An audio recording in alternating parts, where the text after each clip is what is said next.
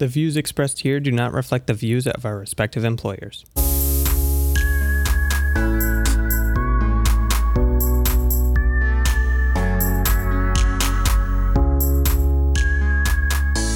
Hello and welcome to SpexCast, a podcast about the science and technology of space exploration. My name is Phil, and I'll be your host today alongside TJ. Hello. For the first time in a long time, we're in the same room for recording. That's a lot of fun. SpexCast is made for space fans like you. Check out daily space news and mission deep dives on our website, blog.spexcast.com, and join the space discussion on forum.spexcast.com. You can also send us a tweet at SpexCast or send an email to spexcast@gmail.com. On May 24th, 2019, SpaceX launched 60 Starlink satellites into low Earth orbit. Although they are still test satellites, they are the first production model vehicles for the constellation.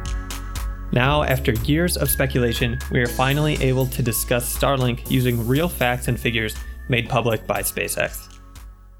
So TJ, what is Starlink? So Starlink is satellite internet, but fast. So we've had a satellite broadband for many years, but it's been through geostationary communication satellites.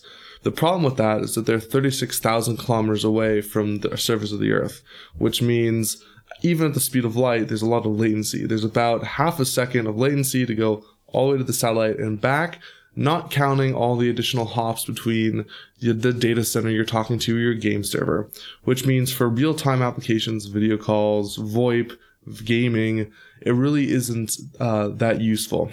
So for rural areas, when you need email and just basic internet connectivity, it's passable, but those real-time limitations prevent wider adoption. It's also a mega constellation. So traditional communication satellites are relatively limited. Like the big providers like SES have a handful of satellites in predefined spots in geostationary orbit. And even constellation providers like Iridium have less than 100 satellites total. So Starlink is a new kind of constellation where instead of having larger, very capable satellites that cover large service areas over Earth, they send out hundreds or thousands of satellites to cover every square mile of the Earth with smaller, cheaper, but the system is overall more effective. Yeah, so Starlink is built by SpaceX. They launched the first batch of production-ready or production-like satellites into orbit on May 24th, 2019, aboard a Falcon 9. When they launched it, they released a lot of new information, new technical information, renders of the satellites themselves, and we got to see for the first time what these Starlink satellites could look like. So let's get into the design of each individual satellite in this mega constellation. Yeah, so the design's really interesting.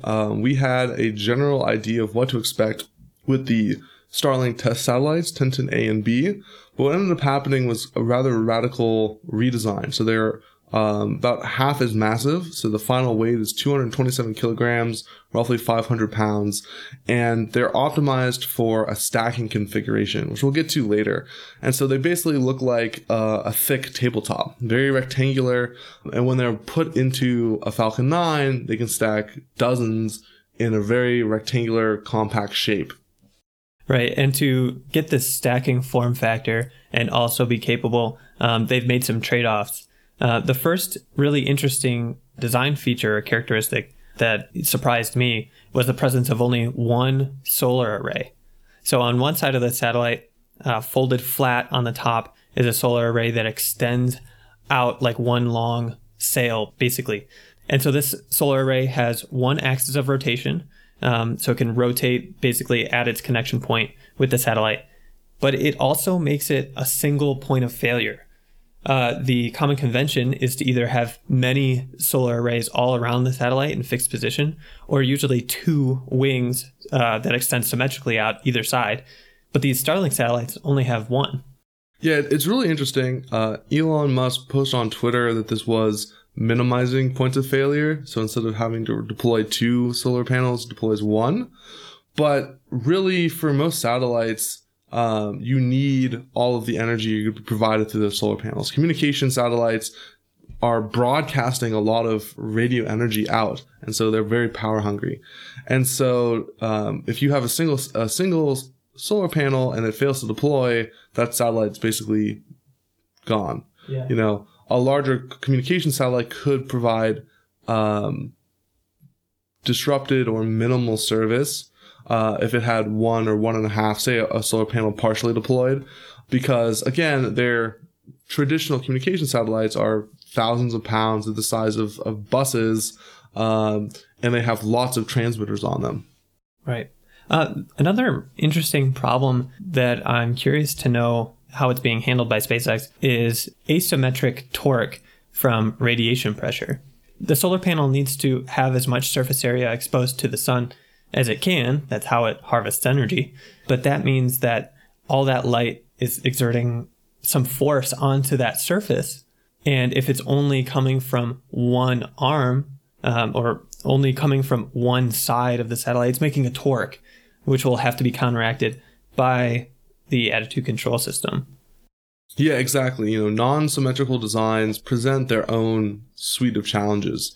So it'll be interesting to see whether any issues related to that pop up over the lifespan of these satellites. Again, they are production styled, but they are really just a larger scale test to understand what these satellites can do. Right. And one of these tests will be propulsion. Every satellite is fitted with its own electric propulsion thruster, and these are Hall effect thrusters using krypton as a fuel. Yeah, so one of the big announcements was they're using krypton.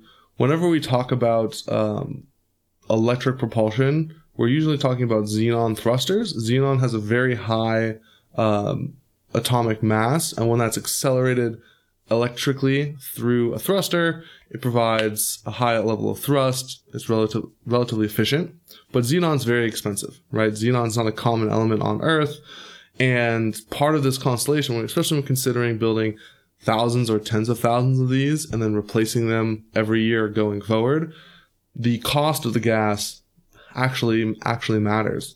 And so they went with krypton, which has a lower atomic weight and is actually more efficient with a specific impulse.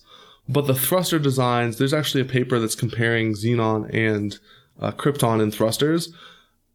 You have to have a very high power level, which means a lot of that electrical power on the satellite has to be used to drive that thruster, which they may not have, to get good efficiencies out of it. And the overall efficiency of the fuel is less than xenon. They're not able to accelerate krypton up to the same speeds. So while its specific impulses is higher, it's just not as an effective fuel. So there's a lot of trade-offs, but that the big pro is cost, right? When you're trying to keep the unit cost of one satellite or 60 satellites down, not having to go to a very exotic gaseous fuel can save money. And they need this electric propulsion because of the orbit they're in. It's low enough where they have to make maneuvers every so often to maintain that orbit, and also for collision avoidance, to avoid other objects at that altitude, including other satellites in the constellation, right? It's interesting, after these satellites have been launched, we've already seen them start to make these maneuvers, which is really, really cool to see. Speaking of which, SpaceX included in their press briefing, in their marketing, that these satellites are making automated collision avoidance maneuvers. So there's not going to be a human in the loop to direct the satellites to move. They're going to use automated systems to know when, how far, where, which direction in order to make these maneuvers.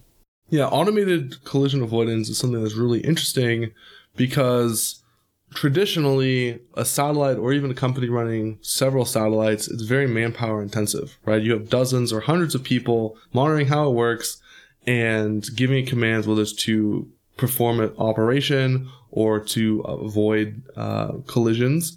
But that quickly becomes untenable when you have 100 or thousands, right? And so you can't go from 50 people per satellite and then have 50,000 or 500,000 people running a constellation. Of course not. And so that's when automation becomes a necessity rather than a nice to have. And it's interesting to see SpaceX, come forward and say, a big feature of our constellation is how automated it is in how we control and operate it, but also automated collision avoidance. I'd like to talk a little bit about automation in a second, but first let's talk about specifically these automated maneuvers. We do know that it integrates with the satellite tracking data from the Combined Space Operations Center, which is a government-maintained database of the locations and orbits of all satellites and satellite debris, because the U.S. military has a vested interest in tracking debris to protect their satellites, and they make that data, some of it publicly available and others on a need-to-know basis to other operators, because they don't want their satellites running into debris, and they don't want other people's satellites running into debris, which would create more debris and make the problem worse. And so they spend a lot of time and energy cataloging and tracking this. As a consumer, you can actually go to a website called sattrack.org, where a lot of that data is available publicly. So you can make an account, it's free, and then they have an API that lets you pull down like daily updates on where every large satellite that's ever been launched and that's active is going, as well as a lot of debris. So if you want to track rocket stages, if you want to track Starlink satellites, they publish that data. Higher resolution data or things for smaller debris, that's something that gets provided privately to these satellite operators. What I really hope in the future that SpaceX releases more information on is how this autonomous infrastructure is set up. So I'm not sure how much autonomy takes place inside the satellite itself on orbit and how much is just computed, all the heavy lifting done on the ground, and then instructions are sent up to the satellites when they come in contact with the ground station.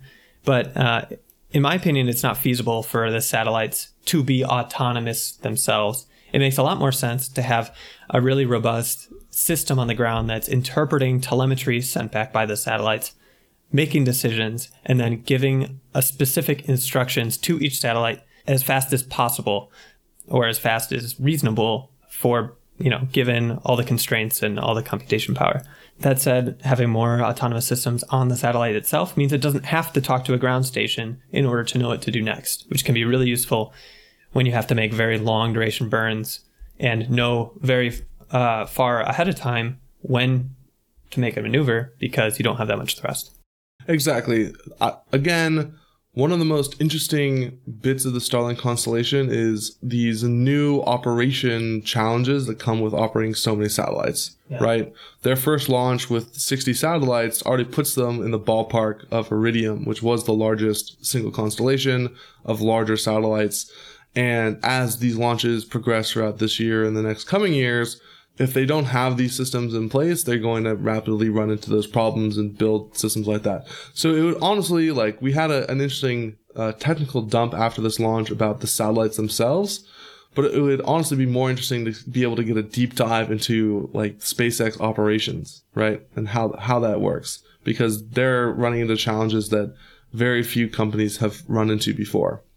Okay, enough about operations. Let's get back to satellite design. And let's talk about the business end, the antenna. Yeah, so Starlink's using phased array antennas.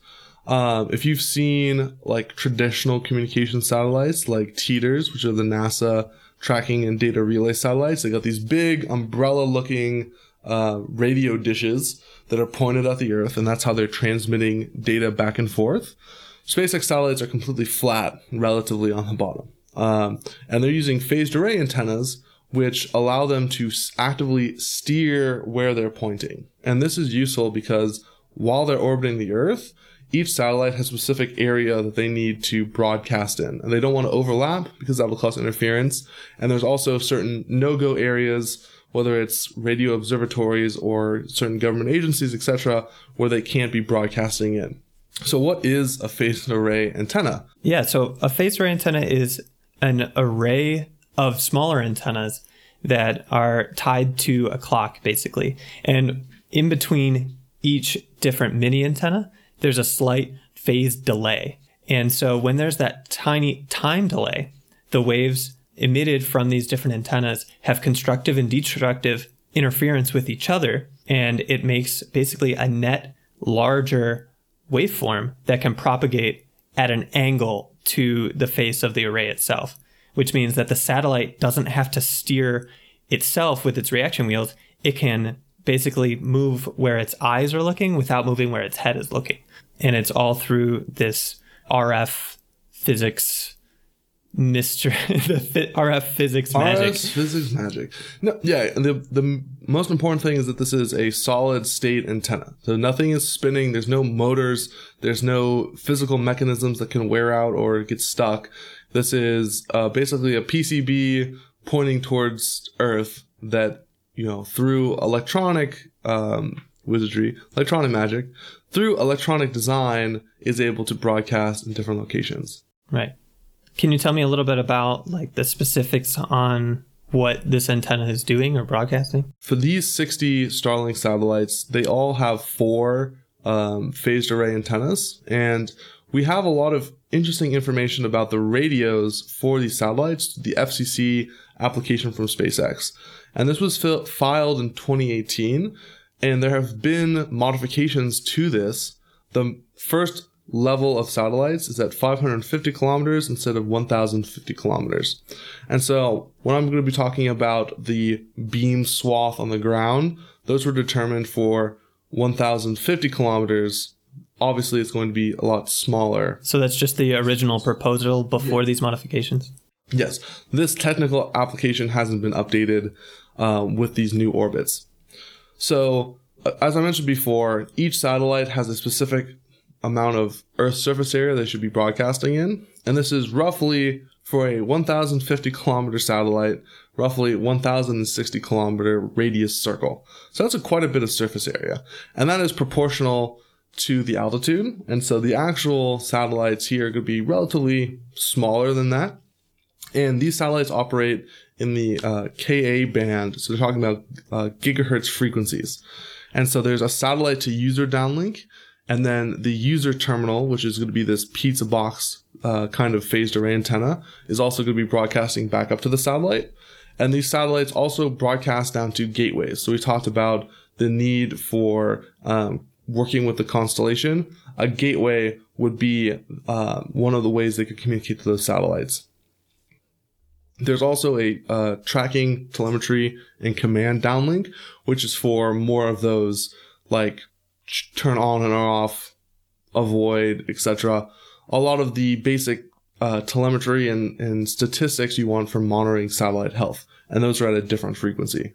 So the satellites are using an array of frequencies to talk to the customers, which are these end user terminals, to talk to gateways that connect to the broader internet, and then also talk to telemetry downlinks. Yeah, so with these frequencies, do we know of any particular places where these frequencies could interfere with things that already exist on the ground? So interference is one of the most talked about problems with any kind of satellite constellation. In the technical report, SpaceX identified a few potential possibilities for interference. One thing that I always thought was interesting is that the gateways, they uplink in the 27.5 to 29.1 gigahertz range. And SpaceX identified that the energy coming off the side of the antenna, so the antenna is shooting upwards into space, but the energy coming off the side of the antenna could potentially interfere with mobile carriers in the area. And so that's something that they need to be careful of and make sure that they don't interfere with the surroundings on Earth, which is something you don't really think about when you think of all these satellites broadcasting down. Another issue is radio observatories. So you have these radio telescopes that are looking in the gigahertz range, and they're in specific locations. And so SpaceX has actually reached out to these telescope agencies to come up with plans so that they can shut off these satellites when they're doing observations so that those telescopes aren't affected. And lastly, the United States has satellites that use the Ka band to communicate down to Earth, primarily for military applications. And so SpaceX is working with those agencies to figure out how they can work together and avoid interference. One thing that has been brought up in the media is that there's other constellation competitors that are also trying to use these frequencies, specifically OneWeb. And one of the reasons SpaceX identified for lowering the constellation down to 550 kilometers to start is that they're able to more accurately project their beams and avoid interference with OneWeb. And so interference is always an important topic to consider. It's always something to keep working towards. But in their application, SpaceX has identified these main areas, and they're working on preventing that. There's one more RF kind of application or feature to these satellites that is not present in this current launch, but will be in the 100% production-ready satellites. And that's interlink communications, or communications between satellites in the constellation.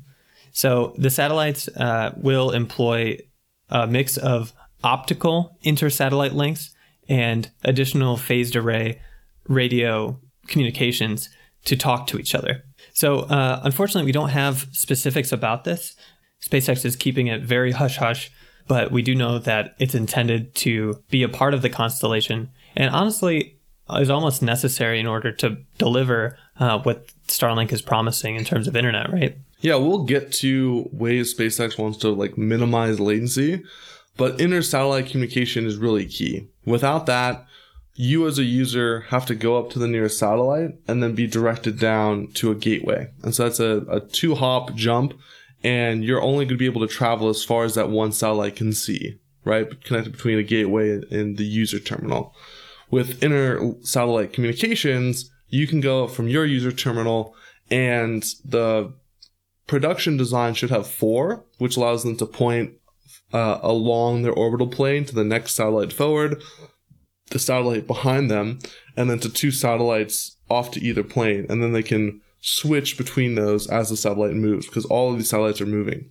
And so once you have inter-satellite links, then you can go a quarter of the way, halfway, or all the way around the world using basically the speed of light with these optical lasers, which allows you to communicate much faster. And so it's one of those things that is kind of the secret sauce, but it's one of the challenges that they identified was figuring out ways to make these safe for reentry, because they're putting up so many of these satellites, and the chance of failure, especially for test satellites, is high, that they don't want to have lots of permanent space debris. And when these deorbit, they don't want to have a risk or a chance of injuring someone on the ground. And the silicon carbide sensors that were used for establishing these lasers would still survive reentry. And so they had to delay that until they could find a design for laser detectors that would be safe for reentry. Such edge case problems that they have to deal with. I love it. So we mentioned 60 satellites were launched at once. And one of the things that's actually really impressive is how that is possible. So let's talk about how these satellites stack together and are actually taken to orbit. They're flat, basically. They're little stacks of cards, and that's what it looks like inside the fairing. I've never seen a fairing more full in terms of its occupied volume than this Starlink launch. Yeah, it was like solid satellite mass, like up to the walls of the fairing for the base, all the way until where it started curving in. The total mass was around 13,000 kilograms. Yeah. So that's a lot of mass to be launching on a single Falcon 9. Elon Musk described it as, before the launch, as looking like a stack of cards being folded out. In the live stream, it was very similar to that. What's interesting is that when Tintin A and B launched, they were running as secondary payloads on a traditional satellite payload adapter, which was this large carbon fiber column with satellites attached to the edges, and they were deployed from the side. In this, all of that interior space is used, so there's no wasted structure. There's a bottom payload attached fitting between the rocket and the first satellite, and then it's all satellites all the way to the top.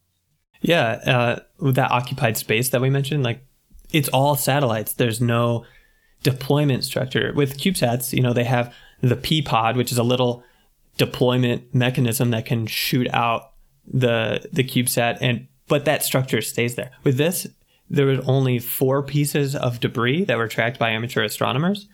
So it's really interesting. I'm not sure how the deployment mechanism works, but somehow all the satellites are connected to each other in a way that can be suddenly released, and then they drift apart in orbit.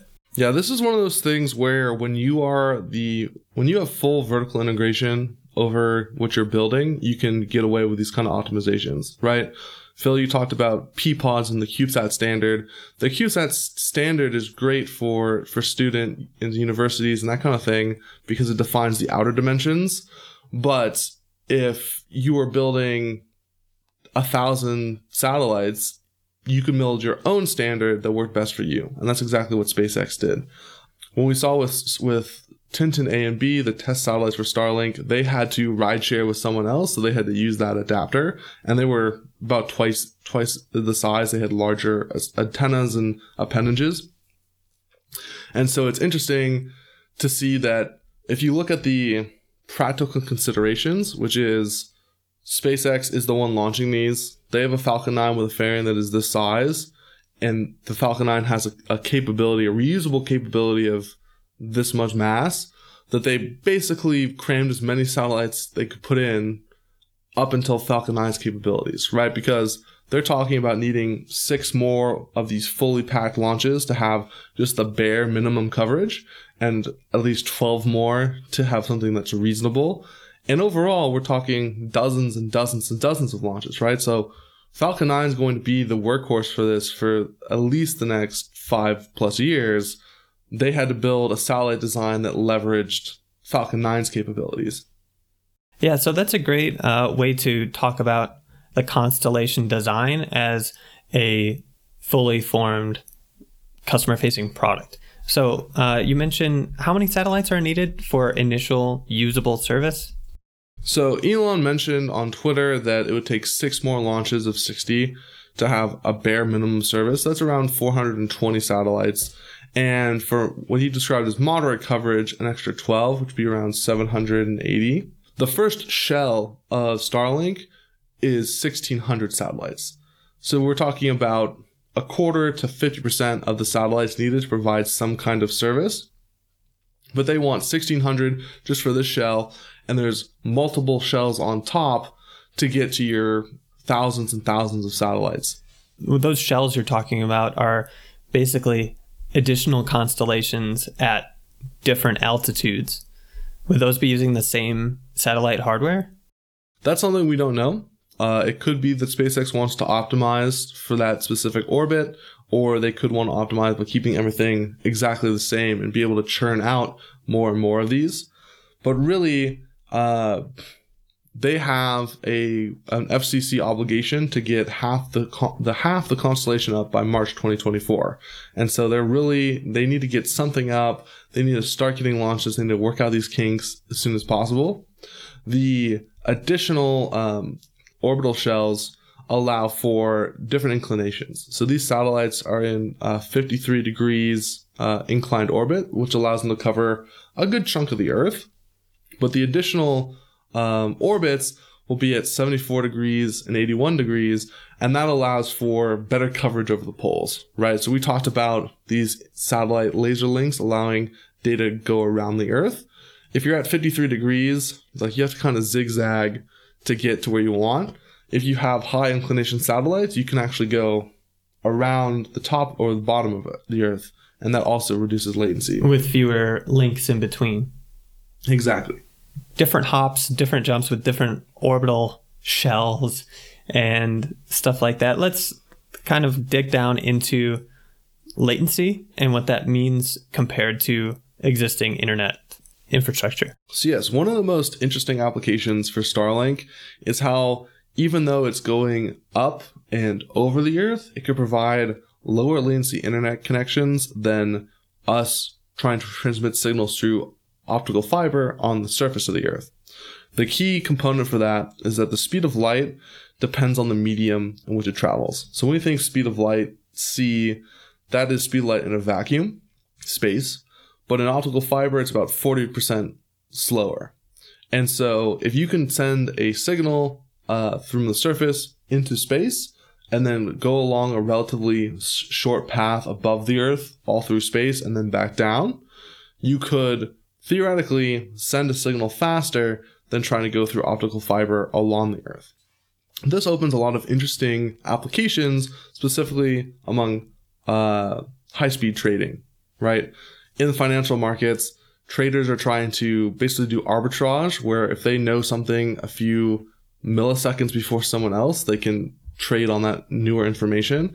And so you actually see dedicated high-speed fiber links between major trading hubs, and even microwave links just through the air to connect shorter distances.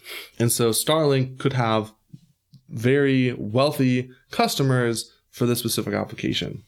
Going through the vacuum of space is only part of the story. We already mentioned that geostationary satellites still have a latency of around half a second. But since these satellites in Starlink would be, a fraction of the altitude, there's less space to go through, so they can achieve down to 25 to 35 milliseconds of latency, which is pretty dang good. Exactly. It all really depends on how fast switching is. And we know SpaceX has hired in-house routing designers to build, as fast as possible switching into their satellites.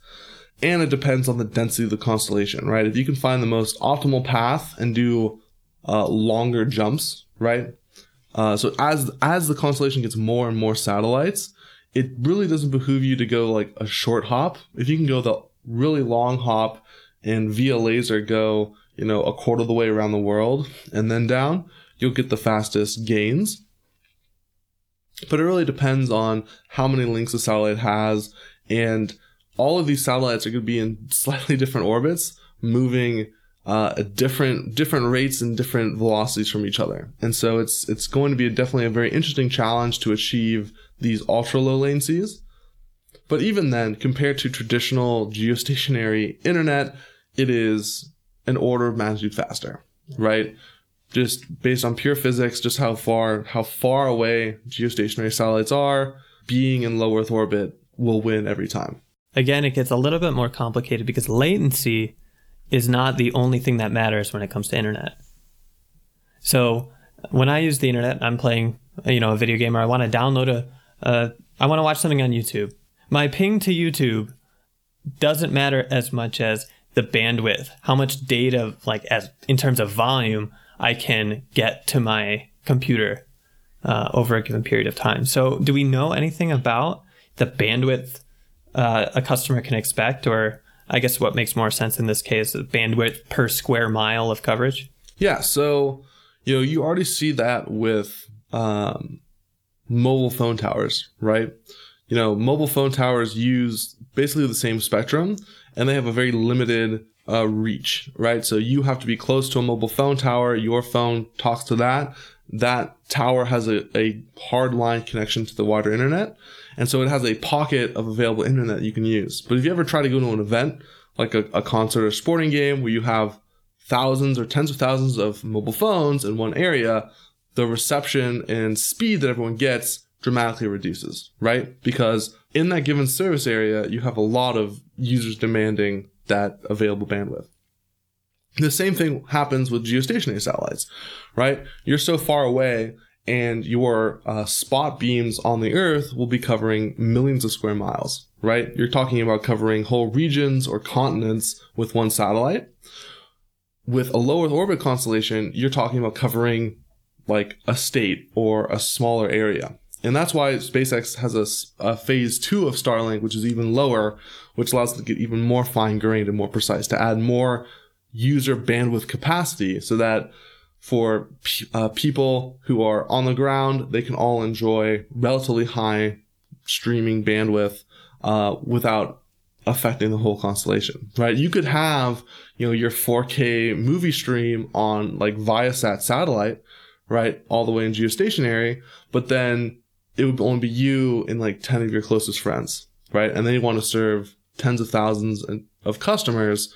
They have to limit the amount of usage each person can use. So that's one of the advantages of having mega constellations, is you get more usable bandwidth per customer by having so many more satellites with such a narrow focus. Okay, so we mentioned the radio frequencies that would be used by the ground stations in order to connect these users who want to use the internet with the satellites. But let's talk a little bit more about the terminal itself. What do we know? So as part of this launch, we didn't get an official unveiling of the ground terminal. And so the rumor or the proposal and the promise for Starlink has always been this pizza box size ground station. They'll be using phased array antennas to track satellites as they move across the sky. As opposed to a satellite dish that would track the satellite. Yeah, so if you have DirecTV or satellite internet, you probably have a TV dish, and you probably had a technician come to your house, and they pointed the dish in a direction, and then they probably tweaked it a couple degrees because they know your latitude and longitude to point at a satellite that's relative to you fixed. Because it's in geostationary orbit. Yes, that satellite's not moving relative to you on the ground. And so once that satellite's there, it's locked in, it's going to be receiving that signal. For lower than geostationary or farther away from geostationary, those satellites move across the sky over time. And that's why you'll see trackable antennas. And if you ever looked at NASA's Deep Space Network, they have huge parabolic antennas that are on huge trusses that are tracking across the night sky to follow these satellites. Obviously, that's not practical for an end user, right? Those are very expensive. They're very big. And so phased array antenna technology offers a solution. Starlink satellites are going to be moving across the sky relatively quickly. The lower the altitude, the faster across the sky it will move relative to the sun. Exactly. And so the big challenge is getting phased array antenna technology to be cheap enough that you can sell it to consumers or sell it to businesses. You can't sell a $10,000 antenna and then sell service on top of that at scale, right? It's got to be under $1,000. I think SpaceX has targeted around $500 as a price target, but it needs to be something that you could reasonably afford and then pay a service fee on top of. I'm sure Google, if they wanted a Starlink connection to their data center, might pay $10,000 for a fancy mechanically steered antenna because the value it provides, or like a high-speed trader might do that as well. But if you're talking about providing internet to underserved populations, they're not going to have thousands of dollars to spend just on the opportunity to then buy internet access. Right. And so in order for this pizza box to work, kind of like the, dish, DirecTV satellite dish, it has to have a view of the open sky in order to be able to track these satellites. Even for the phased array antenna, in order for it to see the satellite, it has to have line of sight. But these, other than that, it seems like from what SpaceX has promised, these ground stations could be then mounted anywhere. I think a very common use case is going to be mounting them onto cell towers, right? Instead of having a hard line to the internet, you'd have this now space line to the internet, and then you provide 4G or 5G to an area. I think that's definitely a very promising use case for underserved markets. You could theoretically put it into a plane or a boat, right? We all want faster internet on planes, right? We'd all love to be able to watch Netflix as much as we want, but we can't currently. And then you'll start seeing on, planes and boats and trains and anything that provides, relatively high amount of power, and is relatively large. Cars is going to be tough, right?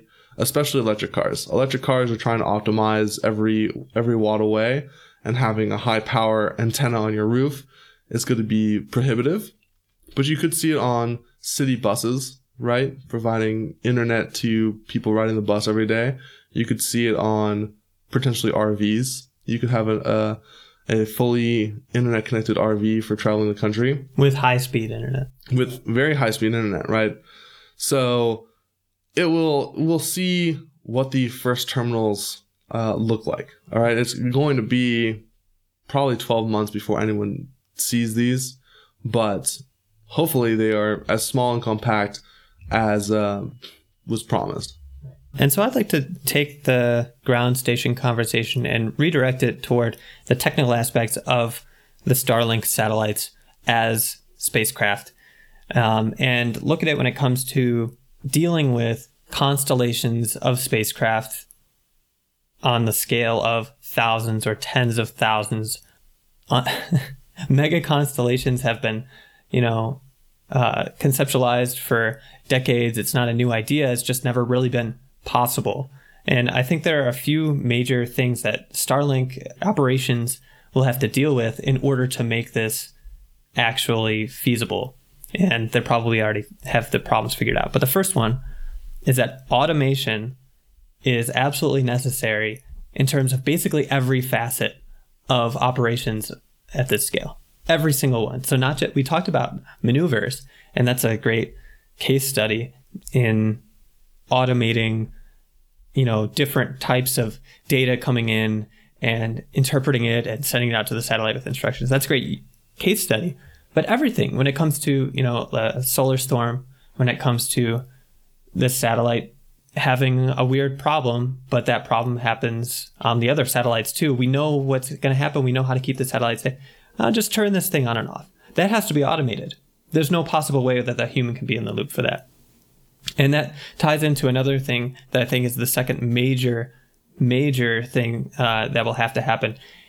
SpaceX and Starlink operations has to consider satellite health and safety in terms of the fleet at large. I think it's completely unreasonable for any one satellite, except maybe outside of this, 60 satellites, maybe that's reasonable. But even then, at 60, I'm sure it would be incredibly difficult to say this particular satellite number 4 in the constellation is having an issue. Let's figure that one out. You can't do that. So I think hopefully the design on the ground before they launch them will address all the things they can think of, so that things that are addressed on orbit are only the problems that affect the entire fleet. And that's a huge task, not only for the operations in terms of satellite design, but in terms of sheer data, telemetry coming down from thousands of satellites, interpreting that. It's just bonkers. I think this is going to be an opportunity for satellite operations to really evolve. So you can kind of look at the IT sector for kind of a blueprint of what might happen, where in the 90s and early 2000s, an IT department was dealing with servers, right? Physical machines that they would configure individually, that they would update individually, and they would handle stuff on an individual basis. And as you got bigger and bigger, you'd scale out your manpower in your IT department. You might have some automation, but you're still dealing with individual machines. And then when cloud computing came along with AWS and Azure and Google Cloud, we're talking about tens of thousands or hundreds of thousands of machines. You no longer can talk about an individual box, and you really don't care about an individual box. You're talking about a row in a data center, or a whole data center, or even a region. You're solving problems at the region scale rather than the individual box scale. Okay. And that involved building a lot of automated tools and new software, and just coming with new processes and models to deal with computers, right? Like, as a sysadmin, you're not going to be logging into an individual server in a row, in a rack, in a data center on the other side of the world anymore, right? You're going to be solving problems at just a different scale. And that required people to evolve, to learn new skills, which I think is really interesting. And I think that's going to be the next challenge for satellite operators around the world as these constellations come up. Because Starlink isn't the only constellation, right? There are companies with very serious plans that are building and launching satellites for their own constellations now. And there are other companies that are thinking about and have proposals on a similar scale to Starlink. And they're going to run into these same problems. So let's switch gears and talk about the impacts of having a Starlink constellation. What's going to happen when this thing is fully functional, and what have we already started to see? So I think the big media frenzy after the Starlink launch was about flares, or Starlink's visibility in the night sky. Yeah. And a lot of astronomers made a very strong statement that these satellites are relatively bright in the night sky, and when you have thousands of them, they're going to outnumber visible stars, or they could outnumber visible stars. Like you said, there was a lot of media attention for this, and basically it was, unusual is kind of an understatement, and maybe bizarre is a better term, to see a video of just seeing a train of many satellites just going across the night sky, and people thinking this is only 60 when about 12,000. And this is definitely a problem for astronomy.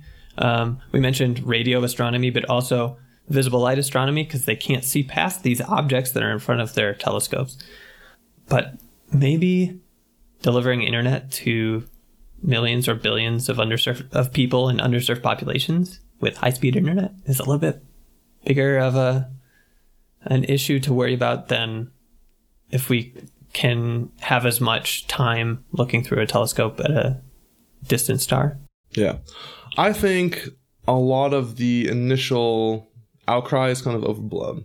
One bit being a lot of these images and videos you're seeing are not what you can see with the naked eye. Like in a lot of the videos shared on Twitter, they look very bright. They look relative to surrounding stars like oh that you know that's going to be a huge problem. But really those are all enhanced exposures, right? They're collecting more light than the human eye can see in order to make a visual image, which, don't get me wrong, is what astronomers use to take their photographs, right? And so from an individual on the ground, you're not going to be seeing thousands of dots whizzing around the sky every day. Also, one thing to keep in mind is that these satellites were put into a 450 kilometer orbit to begin with, and they're climbing up to 550 kilometers, which means that they're going to get dimmer, right? Their apparent magnitude is going to be reduced as that light gets shown over a larger part of the Earth's surface. So they're going to get dimmer just because they're not ready to go yet. But Elon Musk responded on Twitter to these concerns and said that the SpaceX team is working on lowering albedo, and I think that's something that's totally reasonable and totally something that should be worked on, right? You know, you don't paint it white if you don't really have to, right? So there are improvements to the satellite technology itself to reduce this impact, but it's going to be interesting. I do agree with Phil, like the value of having this constellation is going to outweigh the impact. And I do think that there are ways and processes that astronomers can use to minimize the impact of this. And so any panic that this is going to ruin all astronomy and ruin the night sky for everyone is, I think, overblown. I think it is an issue that smart engineers and smart scientists can work together to minimize the impact of. But it definitely shouldn't stop building this this infrastructure that's going to help so many people.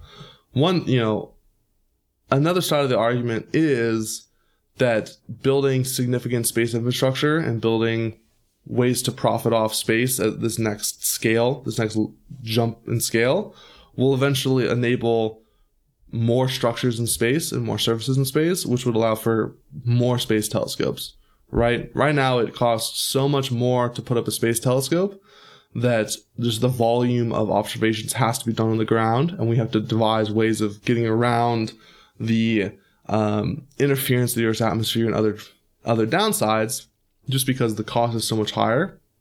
But if we build ways to put up twice as many or 10 times as many space telescopes, we will be able to recoup that science, right? So that is a couple chain links down the road. So that's definitely not a solution. Like, no astronomer today would say, oh, just use a space telescope, right? You know, because that's just not practical. Like, they have telescopes now. But thinking long term, it's not going to be the end of the astronomical world, I don't think. So there are a number of different competitors that want to deliver satellite internet. The major issue to overcome is that these different companies want to use similar frequencies to interface with their satellites and their customers. Yeah, that's definitely a big challenge. It's every constellation wants to use similar frequencies, and terrestrial providers, mobile providers, and 5G want to use similar frequencies too. So there's a huge clash of who gets what when. There's only a limited part of the spectrum that is really practical to use for this application as well. Exactly. If you want to have like high bandwidth provided to the end user, right? Older constellations are providing slower service using different frequencies. But these high frequencies, these gigahertz band frequencies, are limited. An interesting consideration is one of SpaceX's earlier customers, Iridium. So Iridium just put up their new constellation called Iridium Next, and they launched the majority of those satellites on SpaceX vehicles. And so now one could take the perspective that SpaceX is kind of stabbing a buddy in the back by competing with them with Starlink. One thing to consider is that Iridium and Starlink are not direct competitors, right? They're both communication satellite services, but Iridium is talking directly to handsets, right? They are powering satellite phones, right? An individual, not consumer electronic, but an individual handheld electronic that lets you do voice and data. When Starlink is going to be, it's a larger base station that's not going to be something a person carries, that then will provide internet access through some other rebroadcast. Similar means for a different use case, basically, right? A different customer, Exactly, completely different customer bases. Like you're gonna have someone who's gonna want a satellite phone when they go backpacking through the wilderness versus someone who wants high-speed internet to their town, right? That's in like rural Kansas. And so just completely different segments of the market. And so I don't think there's going to be a lot of tension there between these two companies. And Iridium, they were using the original constellation for 20 plus years. They have their new constellation, which will last a significant amount of time. I think that partnership was both beneficial to both parties, and I don't think there's a lot of tension between them. Maybe a better direct competitor, and a pretty well-known name at this point is OneWeb. Yes. OneWeb is very interesting. They launched their first 6 satellites in February. And those are production satellites? Production satellites. And they've also built their own satellite factory where they're going to be producing, relatively large quantities of these. They're launching several hundred for their entire constellation. And that is a competitor with a lot of tension. If you look back, SpaceX and OneWeb were supposed to be partners where OneWeb would build the satellites and SpaceX would launch them. And there was a falling out between the founder of OneWeb and Elon Musk, and SpaceX decided to just directly compete with that idea. Now, SpaceX, their constellation is probably a step or two above in scale. They're really going all in on this idea of high volume satellites to provide internet access.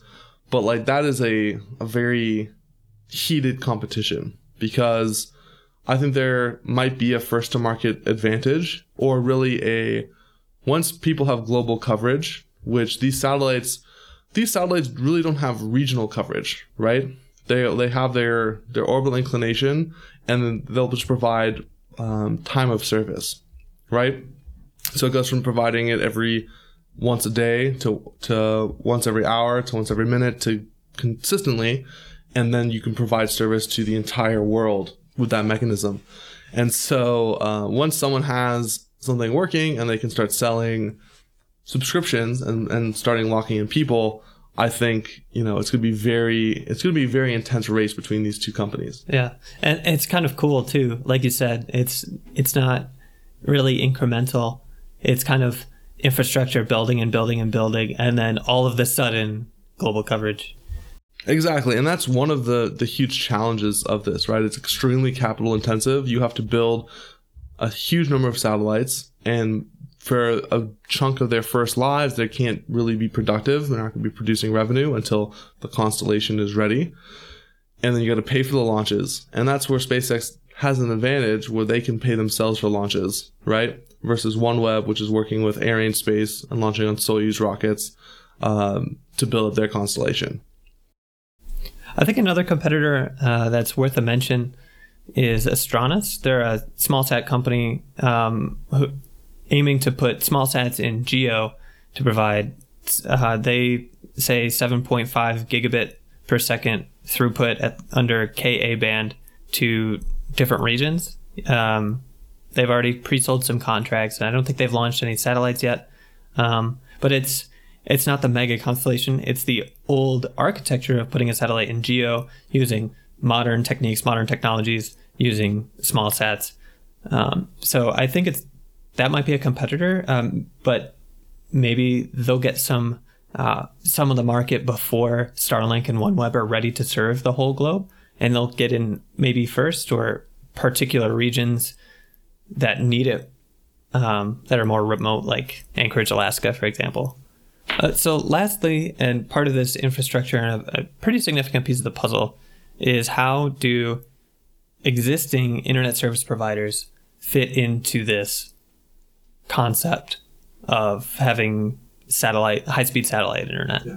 I think a lot of people are under the perception that once SpaceX finishes Starlink to a certain degree, that they'll be able to ditch Comcast and then buy Starlink internet and get one of these boxes on their house and be set up. And I think maybe some people might have that luxury. But a thing to understand is that even with the phase 2 of the constellation with 12,000 satellites and having very narrow coverage areas, that urban areas, especially the big cities where millions of people live, there just won't be enough available bandwidth, right? Think about if everyone in New York City used 4G or 5G to power their home internet, right? That's a lot of people. There's only so many cell sites. It's not going to be a good experience. Starlink would be an order of magnitude worse, right? And so for dense urban areas, you're never going to be able to use this service, even if it exceeds everyone's wildest hopes and dreams with regards to the number of satellites. But where the really big impact comes from is in rural areas, large open areas with very few users, which means each user can have really fast speeds, like up to a gigabit per ground station. Yeah. But even then, it might be something where a town gets a cell tower with a Starlink backend, right? And so the 500 people in the town now have super fast 4G or 5G internet when before they had nothing. Right. They might have been using dial-up. And then the other kind of individual customer are going to be people in wealthier nations, and they have a very remote cabin in the mountains.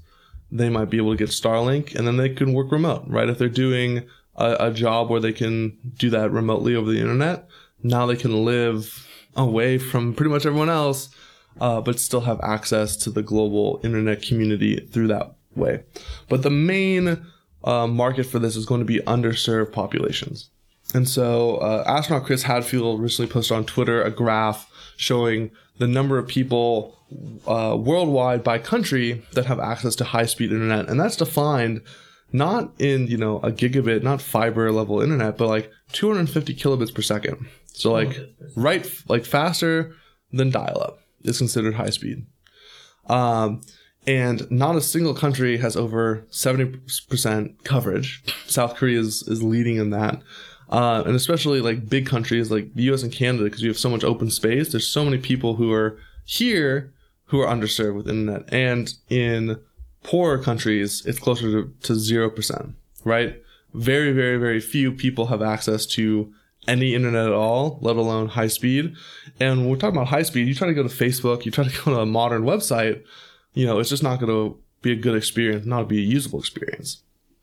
And so to have the opportunity to give, several billion people access to reasonable internet speeds is going to be a game changer. We've already seen with mobile phones, with Android phones specifically, the race to the bottom in price, where you can get very cheap handsets, right? Under $50.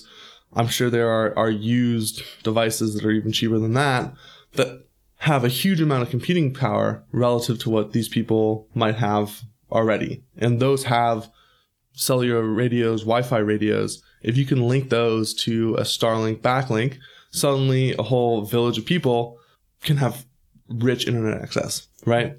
And that does not involve sending a crew to dig a fiber line and spend 6 months in areas that just don't have the infrastructure to support that kind of construction, right? This is something that can be deployed. Maybe it's powered with solar, maybe it's powered with the local grid if it's available, and then provide that global internet access, which I think is really powerful. Yeah.